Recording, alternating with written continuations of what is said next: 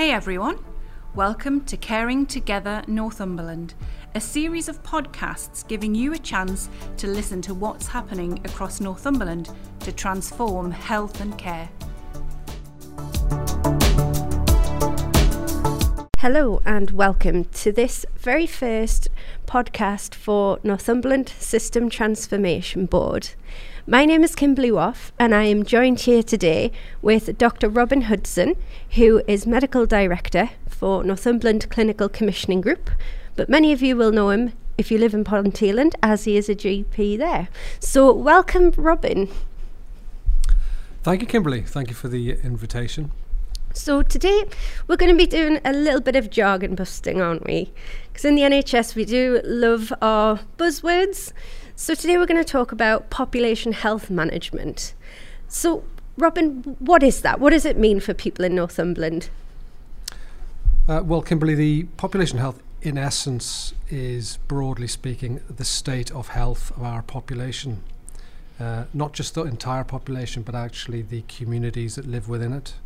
So it's almost like a temperature check of how the population is doing from a health point of view, but also from a how they are living their lives and how that impacts upon their health. We've got to recognise that there is a lot of evidence that would support the fact that lifestyle and the environment in which we live has a big impact upon our population and upon their health. And in order to address those issues, it goes way beyond what healthcare and social care can do. It's got to involve our communities and the voluntary agencies within those communities. They're like the glue in our communities, and we need them and must rely on them to help fill in the gaps that healthcare and social care can't provide. So would you say it's population health management is almost strengthening the glue between healthcare? Yeah, so I think the population health management is really the way we do it. It's like the method. Right. And so there is a science behind it that helps us think through the different components that would help us bring together, and the buzzword would be integration. So how do we continue on this integration journey, opening up the dialogue, working together between health and social care, but very importantly also involving our communities. And one way of describing it is trying to lift our community aspiration. So our local communities need to aspire to the fact that they can have a big impact upon the health of their communities by looking at the way they organise services, the way they think about people's lives. It isn't just about a prescription pad. It's also about housing. It's about jobs and security. It's about financial issues. It's about green spaces. There are a whole number of factors which there is evidence to say that they will affect people in a way that could actually have a detriment to their health. So it's not necessarily just sort of throwing medication at the problem. It's looking at the source of the problem and find out, okay, what's causing this? Yeah, so I guess I can answer that in a couple of ways, Kimberly. Number one is, so there is good evidence that poor housing can have a large impact on health. Okay, so and I think we would all get that, wouldn't we? A damp house or a cold house will have an impact on someone if they've got a chronic lung problem. And so as a GP, I can do a prescription for inhalers to someone, but if the house is cold and damp, or the individuals in the house are smoking, then really those issues have to be addressed and identified and sort of nailed down, and support needs to be provided. Now there are ways of doing that. So already in Northumberland we have a new breed of professional called social prescribers. So I keep talking about my prescription pad as a GP, but these social prescribers have their own prescription pads, and those pads can be used for directing individuals to housing services, to debt management, debt advice services, to other charities which can then support families as they try and sort of navigate this tricky thing called life, which can be difficult at times. Especially over the past year, I think you'll agree. So how big has the impact of COVID been on Northumberland in particular, would you say? Well, I would say that, in Northumberland, the impact of COVID obviously has been devastating, like many parts of the UK. Even before COVID struck, Sir Michael Marmot did a 10-year review, and unfortunately the northeast of England did not come out favourably, and this is before the pandemic. So they identified issues around life expectancy was stalled. So for the last few decades, we've seen life expectancy gradually increasing, people living longer, healthier lives. But over the last decade, those improvements seem to have stalled, and in some cases have reversed. And there were just quite stark statistics that came out from his report, including statistics like 1/3 of people are one paycheck away from homelessness. In the north, people are 39% more likely to lose their job due to ill health compared to other parts of the UK. And even our best attempts to try and get people to eat healthy, so there is the NHS Eat Well guidelines which are out there. Even those which are well-meaning, the most deprived households, that would take up 75% of their household income to achieve that. And I think so those are all pretty stark and challenging, and COVID has only just has opened up that and have made it much more obvious, and has really now brought into sharp focus how we need to address this issue seriously. So what can population health management, would you say, do to help that? What do you see sort of in the next 3 years? What would you like to see sort of develop? Well, a great starting point would be we've got to really acknowledge those communities who have really stepped up during the pandemic. So those volunteers who have gone out and done shopping for the elderly, they've tried to support those individuals who are socially isolated. And that is really a great example of where we could be in 3 to 5 years. In other words, we have a lively, thriving community where that community is engaged in. It's quite ironic, isn't it, that we're living in an age of social media where people, from an electronic point of view, have never been more connected, and yet I think social isolation has never been worse, particularly for certain groups such as the elderly.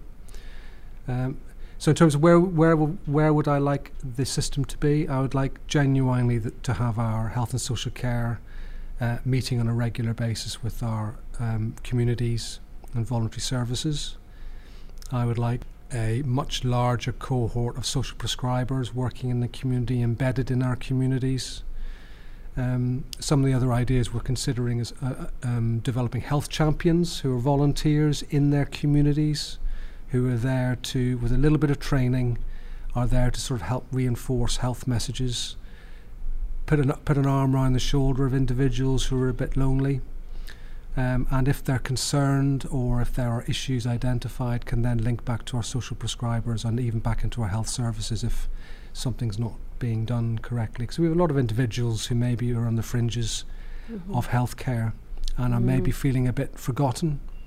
Just going back to that jog and busting again with the social prescribers and community champions. So I guess what they would be is a link, looking out for, say, someone who was on that edge of needing, the healthcare to step in, but maybe they need, maybe they're lonely, maybe they need to, be involved in a community group, like-minded people, and that would help them. Yeah, absolutely. I don't think we're talking about rocket science here. I think we're talking about facilitating and supporting the joining up of our communities again, and that might sound a bit impossible. That might sound impossible, but now that we've seen the impact of COVID and the devastating impact has been largely due to a horrible virus, but also due to the health inequalities that already exist in our region and in our county, then I think we have to take the fight back to that, so to speak. Yeah, we really just have to push hard in that direction, or we need to push into new territory maybe. It's again going back to that system transformation. It's working together as a system to transform that, to bring people together, to get the best health and well-being that we can for the county, despite all these challenges. And as a medical doctor, I mean, I can do all I can from a medical point of view. However, there are individuals who struggle to take their medication for diabetes, or they struggle to exercise. And there is undoubtedly a role for us working with our communities to support these individuals, to help get them motivated, maybe take control back of their own lives. Maybe they're stuck in a because of other issues. Maybe they've got significant mental health issues, which with some support and coaching, they could actually take control of their illnesses and move in a much more positive direction. So would you say it's looking at the whole person, their entire life, their entire lifestyle, and not just maybe, that they have a bad chest, say? It's how have you got a bad chest? What do you do? How do you live your life? Where, are you by a busy road? Are you living with a smoker? It's looking at that whole person rather than just their ailment. Yeah, it absolutely is that. But we know there is good evidence out there that actually we can support people in their lives, and that helps them to manage their own conditions better. It can also prevent medical issues from occurring. And we are now at this point where we've had an integration journey in Northumberland that's really been going for quite a few years between health and social care. But now we are really at that point where we can genuinely join together health and social care with public health and with our communities.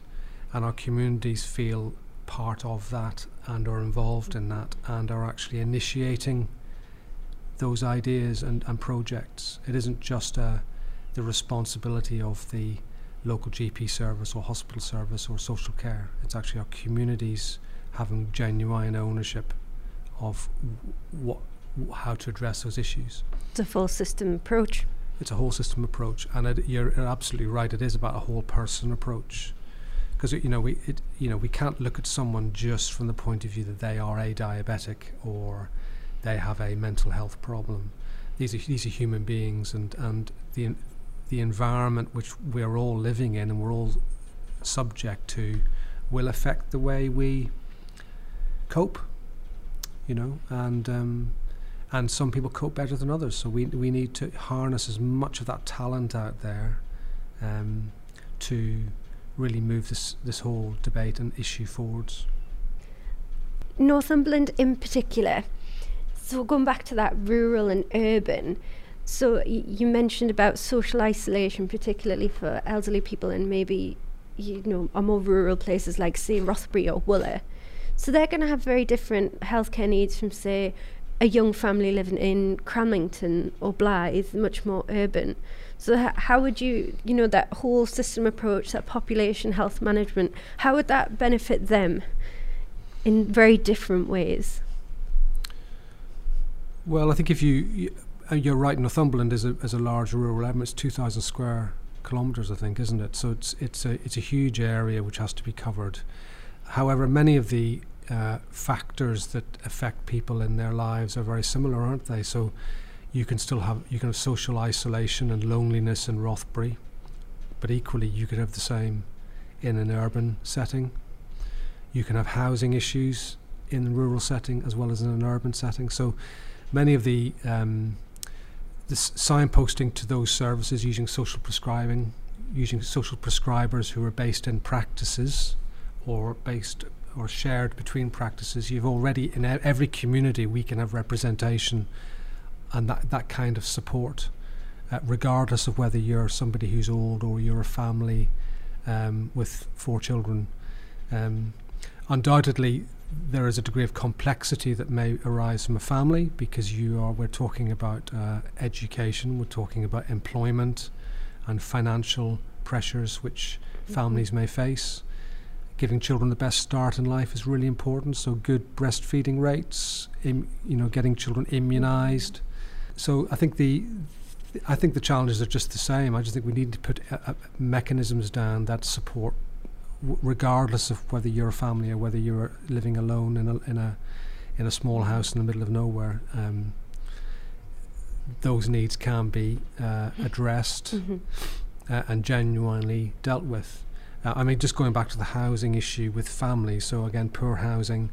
But we know that houses that are situated beside busy roads, with all the issues, or the current big issue of pollution, there are lots of initiatives around the country in terms of healthy green spaces. So Rothbury's got lots of green spaces and doesn't have that issue, but certain areas in Ashington don't, and they may have issues around pollution which need to be addressed, and that's really a political issue.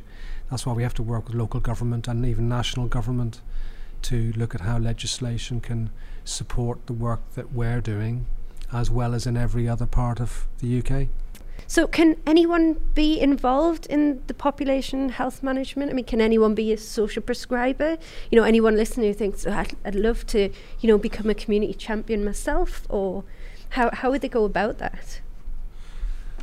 Well, the those developments are in early stages at the moment, but the proposal which we're exploring actively right now is the development of a population health academy in Northumberland, where not just professionals go to, but actually people from communities and volunteers can go to. And we are looking at how we can develop training programs, simple training programs for individuals to become volunteers, and then actually those individuals who want to progress onwards into further training or even towards social prescribing, that there will be opportunities available. I think it's absolutely clear that we need no barriers and no walls to this.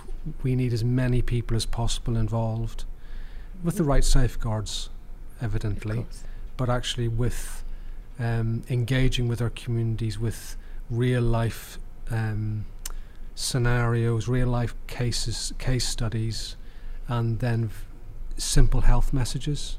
As I said, this isn't rocket science. I think this is about back to basics, in the sense of simple health messages, befriending people, addressing social isolation, and then if significant issues are identified, those volunteers know who to go to say, I'm worried about this individual, what should I do? And then it can be escalated, if appropriate, into the statutory organisations. So I think, one way of this is actually publicity. So I think maybe through this website and through advertising and explaining to people what population health is about, and then getting an academy up and running, which we can publicise and we can invite people into. People will start to understand what the vision is for this county and what the potential is for population health. Well, I think the academy sounds very exciting. And it's absolutely not doctors and professionals telling volunteers what to do. I think it's this understanding we all have equal respect and equal responsibility in what needs to move forward, and we need communities, and we need those individuals who are streetwise, who are bright and articulate, who actually are not trained in health and social care. We absolutely need them around the table, telling us what's really happening on the front line, and then we create solutions together, and that's what an academy hopefully will do. Fantastic. Well, thank you very much for your time today, Robin. Thank you, Kimberly. Very nice to be here.